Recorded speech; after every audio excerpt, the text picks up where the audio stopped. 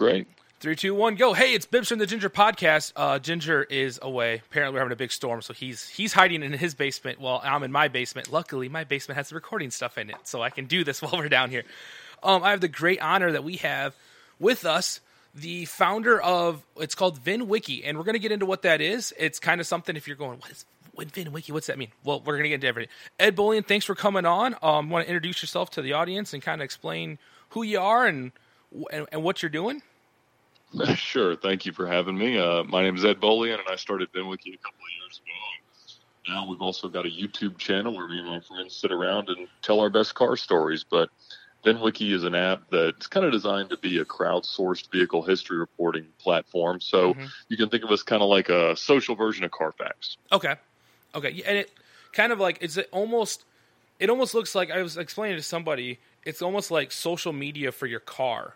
Because, like, your car has a profile, not you necessarily, correct? Or, like, you would have a profile with it, but it's more about, like, the vehicles on it than it is the people behind it. Right, yeah. So we let people contribute any information they want to any car by its VIN or by its license plate. So over time, that constructs a social-looking timeline of what the car's done. I mean, we're all familiar with Carfax and AutoCheck, but fortunately, there's a lot more out there, a lot more data that doesn't get captured, and most of the time, it's not really right. And I've run into some issues there. I've had cars that had Carfaxes that looked crazy, and they were brilliant cars to own and drive. And so this has been, a fun project that kind of grew out of the ways that I sold cars. I was the director of sales at Lamborghini Atlanta for 6 years, and had an exotic car rental company prior to that. So different cars I've bought, sold, owned, driven, things like that. Just, it's good to be able to add to their history. Yeah, I mean, and that's kind of, it's cool because, I've bought in majority of the cars I've bought have been like, off somebody that you don't know. And you can, I'm a mechanic, so I can even look at them and like look them over, but you're still basically like, well, I hope this is what it says it is. Like there's no way to really, and like you said, Carfax is great if it's been worked on at dealerships or the place where it was worked on actually reported to it. I worked in independent shop for years and we never reported any, it wasn't like, Right. We were like, we put a transmission in this car. We'd have people call us and say like, did you put a tranny in that car? And we're like, yes. Doesn't mean the warranty, so it's like, I think that's a great service. And as car guys in the car community, it kind of needs that kind of taking it to the next level on the social media side, or not. Yeah. So like social media side and kind of connecting everyone that way. Because I know from your car stories, it seems like there's, people have been able to go, oh, I used VinWiki when I was looking at this car to see what it actually said. And I think that's cool. So right. What was your jump from, you were working at Lamborghini. So, that's not like working for like, the corner used car lot. That's a pretty big deal to go, I'm going to leave working for selling Lamborghinis and I'm going to start my own company. How was that? Was that around the same time as you're doing the exotic car rental, or is it, after that? No, they were kind of in order. So while I had the rental car company, it was 2008, 9, 10, and the economy was getting really bad, and it was getting really, really challenging to sell exotic cars. And it was starting to become something where you really did have to be sensitive to what these cars were costing the owners. And most of the people that were selling cars at that time really didn't know how to do that. They had sold cool cars that held their value well until they didn't. And as things started to depreciate and the market got all strange and financing dried up, they needed someone who had a little bit more of a grasp of the cost of ownership and some of the different ways to own interesting cars than to just buy the latest, greatest, whatever. And so they had been courting me for a little while. And honestly, I thought it was a miserable sounding job to stand in a showroom all day and sell exotic cars to aspirational people. But in a moment of weakness, I agreed to do it at the behest of them and of my wife, who we'd gotten a little bit tired of the eroding quality of the customer base of the rental car company. So I agreed to do it, and I thought it'd be a couple of year exercise to just kind of see how it was, and ended up doing it for a little longer. Did it for about 6 years. But over time, you just sort of get tired of the hours and the politics. And, there's only so much sort of newfangled technology that I can stomach and enjoy as a car enthusiast. I remember, starting to get into these cars that had electronic steering and electronic transmissions and electronic everything, and just thinking, this is not what I love about cars. And when you combine that with having to be there for 70 or 80 hours a week, and I just got over it. So I knew it was going to be something else new. I really didn't know what that was going to be, but at the end of 2015, I decided that was it. So I just kind of left, and was looking forward to an early Christmas vacation, and started to get together with some friends who like to spitball around entrepreneurial ideas. A lot of who were developers, including Dave Black and Dan Wong, who went with me on the Cannonball record-setting drive. Okay. And we, looked at a few ideas, and the one they liked the best and were interested in kind of coming on, as equity members to develop was VinWiki. And that's where we got started. Cool. So it was kind of just a jump, like, extended holiday break turned into own business running. And so how that started off, I mean, how was that, from in the beginning of 2016 when you started, was it a slow start, or was it pretty, like as doing that, as we're going to get into that a little bit. You mentioned the Cannonball run being like in the car community, you were already starting to be kind of known and a personality, you would say. With that, was it pretty easy, or was it kind of a little bit of a process for people to understand what you were trying to do there? Oh, it's never easy. I mean, we always think that you have some cool idea and that the world's just going to embrace it and immediately start using it and blowing it up to the moon and back. But entrepreneurism isn't that way necessarily. There are times when something you do will start to get a lot of traction, or something will be or even just feel successful. But it's always a grind, and that's sort of the thing that people don't know they're signing up for. Maybe they didn't mean to sign up for, but at the end of the day, it's just how it works, and that's okay. It's something to embrace and expect. But we started and built an app that we just really wanted to see if people enjoyed, and dealing with sort of the remnants of time and the marginal bandwidth that the guys that were building it had, and then my ability to sell it and get new users. And so we launched and grew well. I mean, we got a few thousand users pretty quickly, and they liked it. They used it a lot. They used it, in fact, more than we thought they would. I mean, an active VinWiki user is posting 100 times a day, which is interesting because it just ingests so much data and so many interesting things that wouldn't normally be captured. I mean, if a car, is seen on the side of the road, or has some visible damage, or is badged incorrectly, or is used in an Amber Alert or some crime, somebody's going to post it pretty quick. And now we've got over 85,000 users, most of which is due to the growth that we've had in our second year. And so at the end of the first year, we were kind of at this point with about 5,000 users that it was working and people liked it and it was fun and we were getting interesting information, but we were just so far away from any scale that was really going to be a valuable resource that, we just knew it was going to take time. And we had done stuff on Instagram, we'd done stuff on Facebook and Twitter and stuff like that. And we put a few little informational videos out on YouTube, but never really put any time to developing a channel.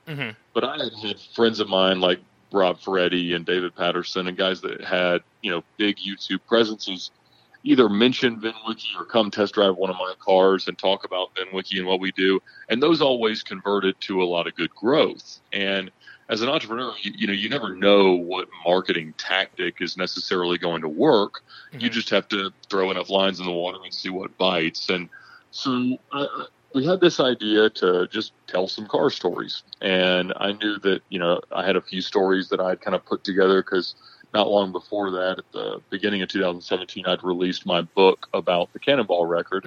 And so a lot of the stories that had happened along the way about preparation and car buying and selling had been in there. So I kind of had them all front of mind. So we just sat down with a camera and started telling them, and just released a video a day and haven't stopped. So now we've got about 310, 20 videos and about 80 million views. So it's been fun. There'll be a link in the description to the YouTube channel. If you don't have to be someone that's like, oh, I want to like I got into it because it was literally like, how YouTube will just kind of like say, hey, you might like this video. And I think it was the one where they were talking about 70s like Le Mans racing, and there was like a team that was involved with drugs and like just this whole crazy story. And I was just like clicked on it like, that looks interesting.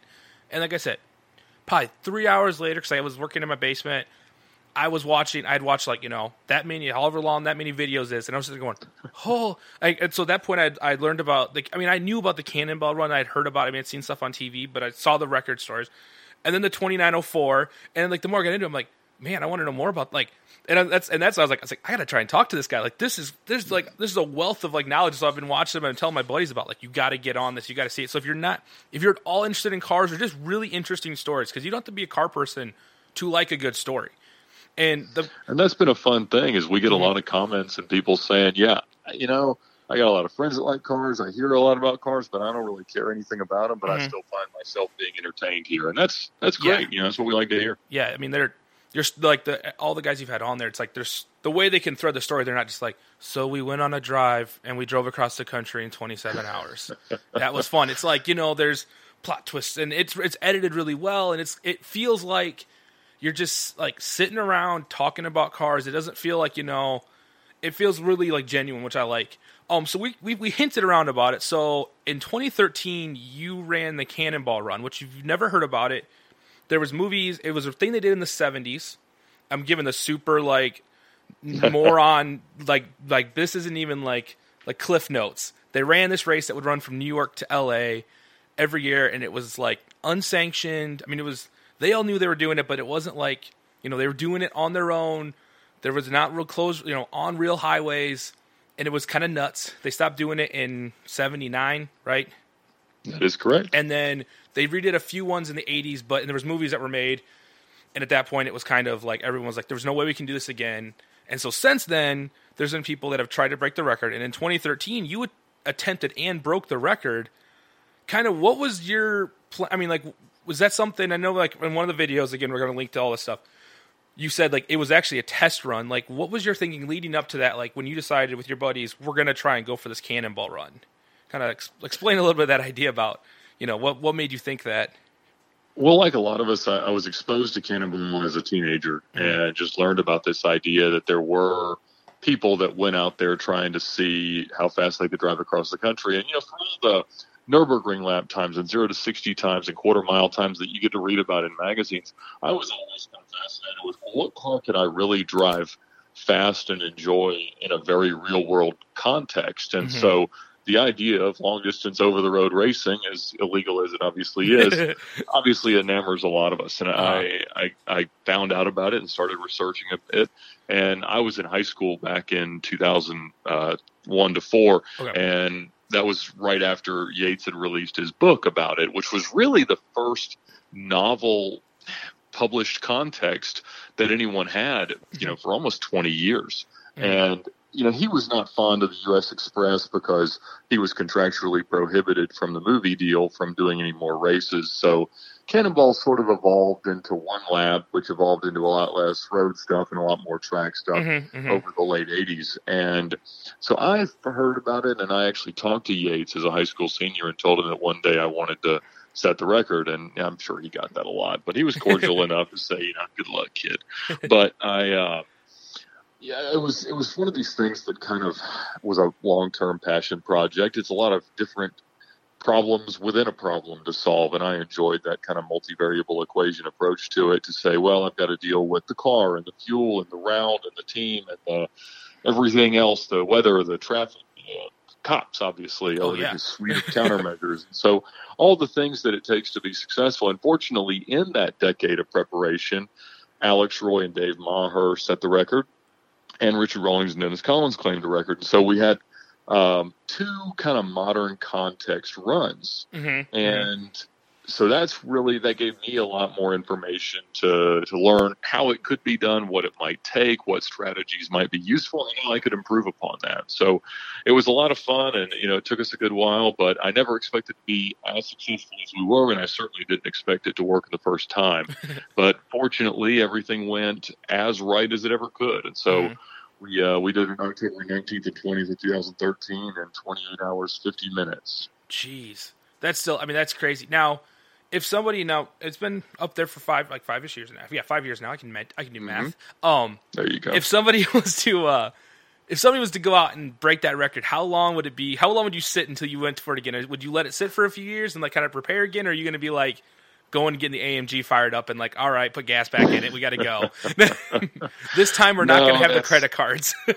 Yeah, exactly. We will solve that problem. No, it's honestly, just being able to kind of be a part of that chapter of American automotive history to me is plenty. I mean, I don't have this hope or goal or thought really of holding it forever. If someone beats it, great. Okay. I know it really upset Alex when we did, and he was hesitant to comment initially, and now we're good, and we've done drives together and things since then. But to me, it's been a very interesting fraternity of lunatics. I call it, the people who still care about Cannonball and this idea. And when you start to really look at beating 2850 versus beating 3104, which was the target that I had to beat, it's a very different equation, because you're talking about a 10 mile an hour higher average, and knowing that really everything does have to go right. With current technology, which in the last 5 years hasn't really improved. I mean, certainly you could have a car with considerably more than the 500 horsepower I had, but you can only go probably 650 to 700 before the fuel economy just renders it impossible.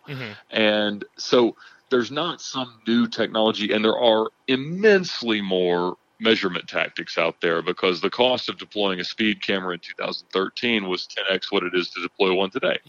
And so you take more risks. That goes with the territory, and I certainly knew who I was at that point as well. But I haven't. No one's really made an attempt in earnest until last fall. There was a really cool Audi wagon with a 3-liter diesel from Europe that did it with 100 gallons of diesel on board, which is a really interesting concept because it's so much longer range than anyone had ever done. They were able to do it on one stop. They ended up making a second because they were having fuel transfer issues, but they did it in 30 hours and 53 minutes, which is now the second fastest time ever recorded. So really, really cool to see that happen. But I think their top speed on the run was 143.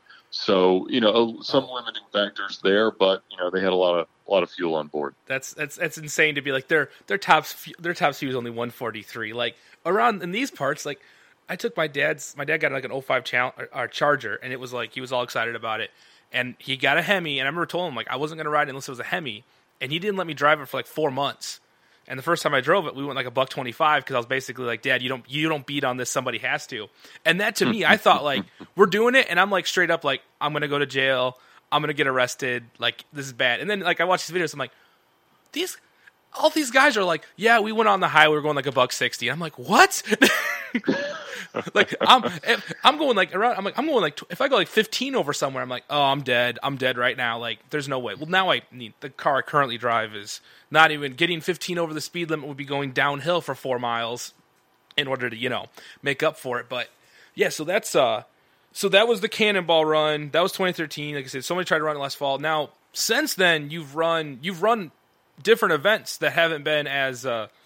They've been high speed, but not as like luxury, or not as like classy, we'll say, with the 2904. Tell a little about that, because that is what the 24 of Lemons has been a bucket list item for me. Like there used to be one in Chicagoland area, and we're about 3 hours from there, and we've a couple times been like trying to get a car together to go to it, or I'm always like, guys, let's build a car. Like at one point we were going to build the double-headed Grand Prix to take there, because we thought that'd be hilarious, because it would have 2 engines, so we could blow one up and then the other one would take us to the finish. But nothing ever happened. But so it kind of was like you basically take the 24 of Lemons, which is racing for 24 hours in a garbage car, and you just say, let's go across the country in 35-ish hours. So it kind of explain your experience there with the 2904. Sure. So not long after our run, I learned that there was another event. And there was kind of a divergence of modern interpretations of the spirit of Cannonball. And really in response to Alex Roy's run, that was really a money no object shot at the record. They kind of said, well, we're not really sure we agree with that as the spirit of what Yates had intended. Because when you looked at the fields and the times from the 70s, generally a third to a half of the people in the field took it seriously, and the other people were just out there having fun. They were in RVs and limousines and stuff like that, and just out, literally having a blast. And some of them were old, washed-up race car drivers, and some were, like you say, tacticians that really were ready to go all out. So I learned, because I was contacted by the guy that runs the 2904, John Ficarra, who was actually telling that story of the Whittington brothers that you saw first on our channel. Yep. And it was absolutely inspired by the 24 Hours of Lemons, where obviously there you can spend $500 on a car and then an unlimited amount on safety updates. So their goal was $1 a mile. And since Ficarra is from San Francisco, rather than running to LA, they ran to San Francisco the first few times. And so 2,904 miles, $2,904 plus whatever you spend on safety related items. So they don't want people out there on bad brakes and suspension and tires and lights and things like that. So, and if you're going to put a fuel cell in, that doesn't count either, because they don't want you to do that on the cheap. So let's not blow up. 5 boat tanks later. Exactly. It's like all these, 24 Hours of Lemons cars, $500 cars with $4,000 roll cages. Yes. That is the game. That's probably why I haven't done it yet. Exactly. So he kind of said, well, we've done this a few times, but, well, I mean, if you wanted to come, I guess that'd be enough reason to do it again.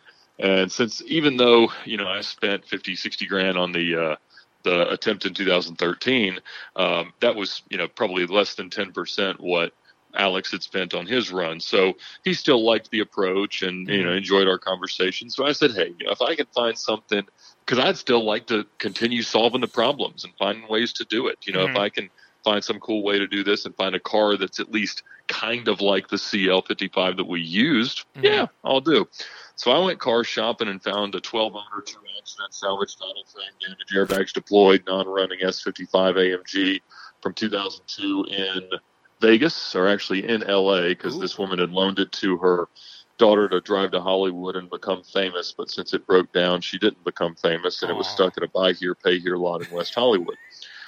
Classic. So I talked her down from $5,000 to $1,500 so that I'd have a little bit left to be within the budget. And the hardest part was convincing her that I actually wanted to buy that car from 2,500 miles away. But fortunately I did, and we got it back, and we got the thing running. And so we won the 2015 running of the 2904 with a time of 32 hours and 5 minutes. Jeez. So we beat not only everyone in the field, but the previous record that Alex Roy had beaten in 2006 from the 1983 U.S. Express, 32 hours, 7 minutes, had still kind of stood as the fastest time in any recorded competitive New York to L.A. event.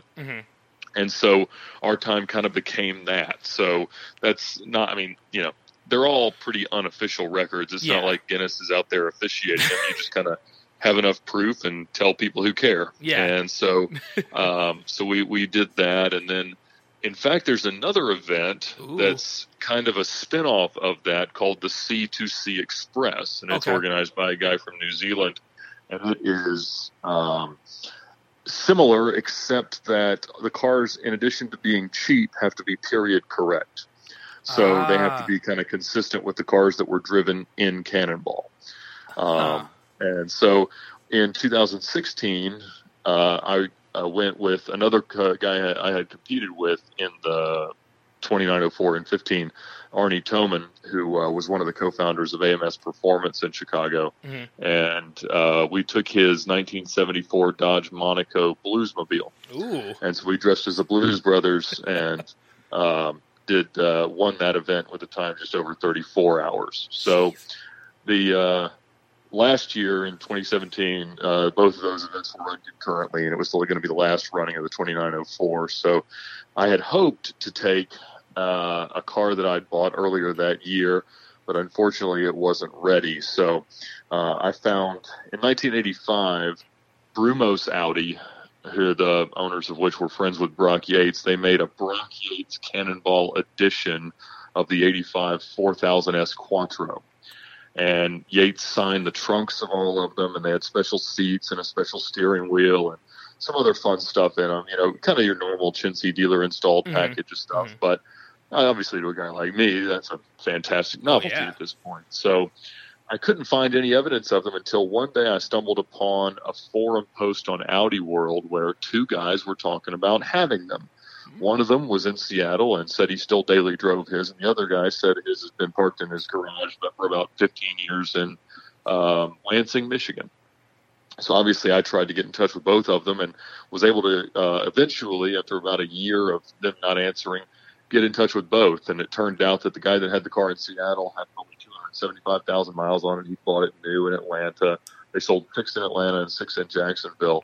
And he still had it, loved it, and had no interest in selling it. But I was fortunately, after a good bit of time, able to talk the other guy into selling his. But it was not terribly rusty, but very much not working because it had just been sitting around for so long. So I couldn't resurrect it for last year, but I've actually got it running now. And I might have to make a 115 horsepower run across the country sometime this fall to redeem it and to celebrate 5 years of our record. That might take a few more hours than 33.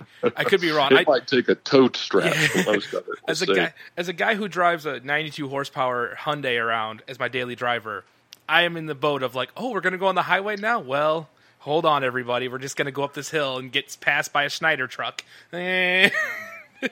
Yes, it is. It is beyond embarrassing, especially since my wife drives my truck now. And I'm like, honey, you get the Power Stroke? Like, dang it, I drive more, I know. But yeah, that's cool. I just saw some guys on social media, and it was a guy who works for Hot Rod, and he was putting extra fuel tanks in the back of a Hornet. And I straight up was like, what is this, the 2904? And he like gave me this hint, or it was response that made me think that there was something else going on there. So I was wondering if there was still any talks to do another one, or was last year the last run for good?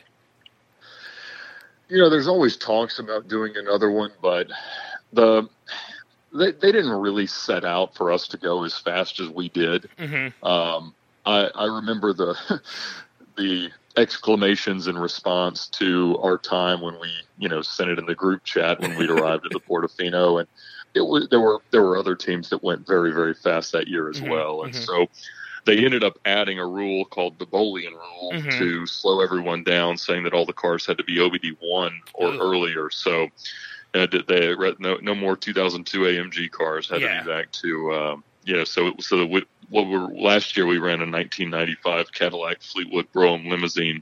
Ooh, comfortable, albeit not very quick. Oh yeah, I was gonna say very comfortable, but not the quickest. Was that would have been was that the 4.9 or was that an old North Star? Because the 4.9s were like bulletproof, but the North Stars are all kind of junk. It was the LT1, but it was okay. Not a good one. Not I think not it a had good one.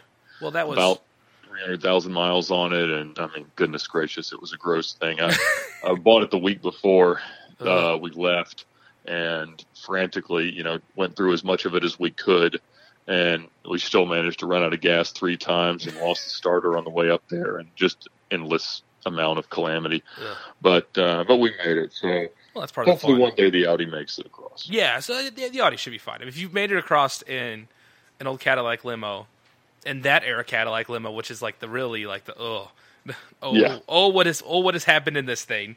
The Audi should be it should be a dream. Like I'm sitting in the life of luxury compared to that luxury car. So I hope so.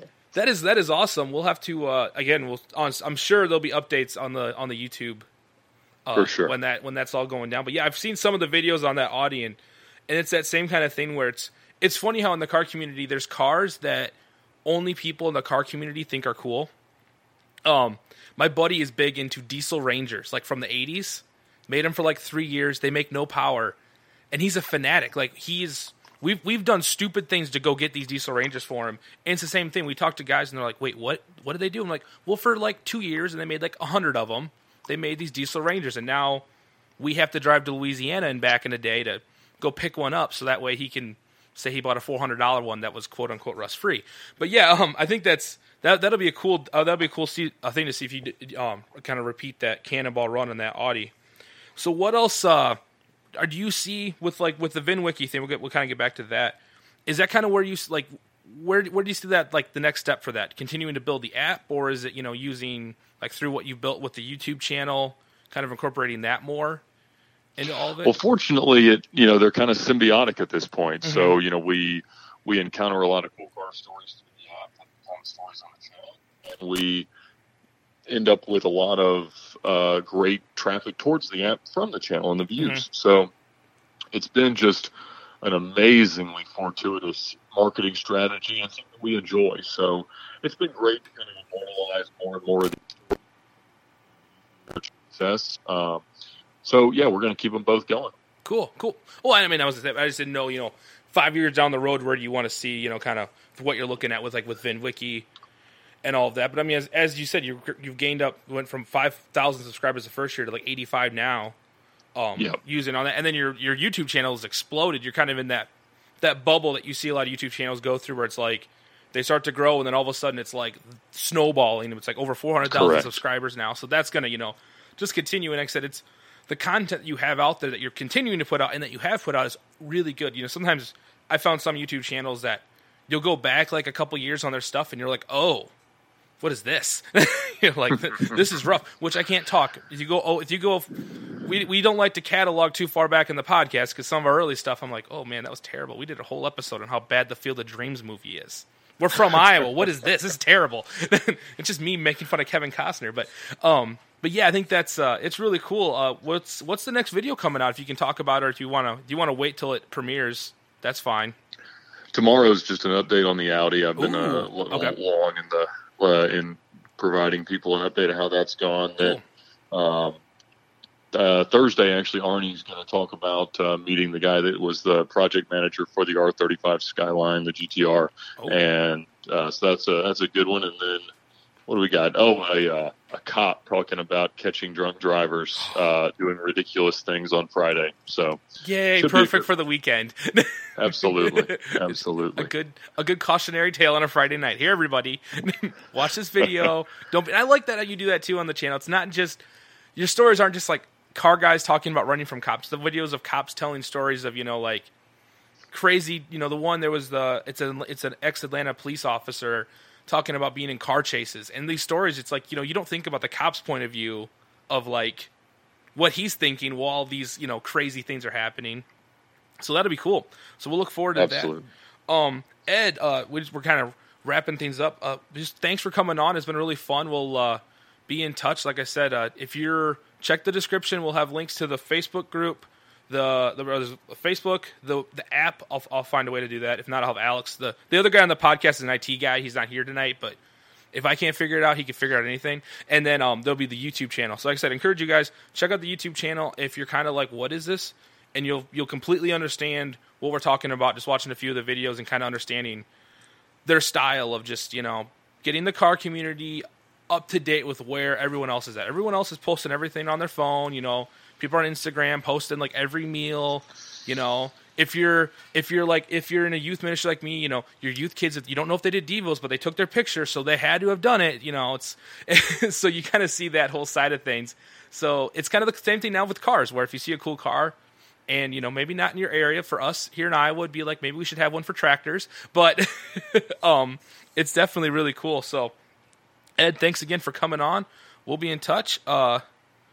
This is Bibster and the Ginger Podcast. You know how we finish things off. Bye.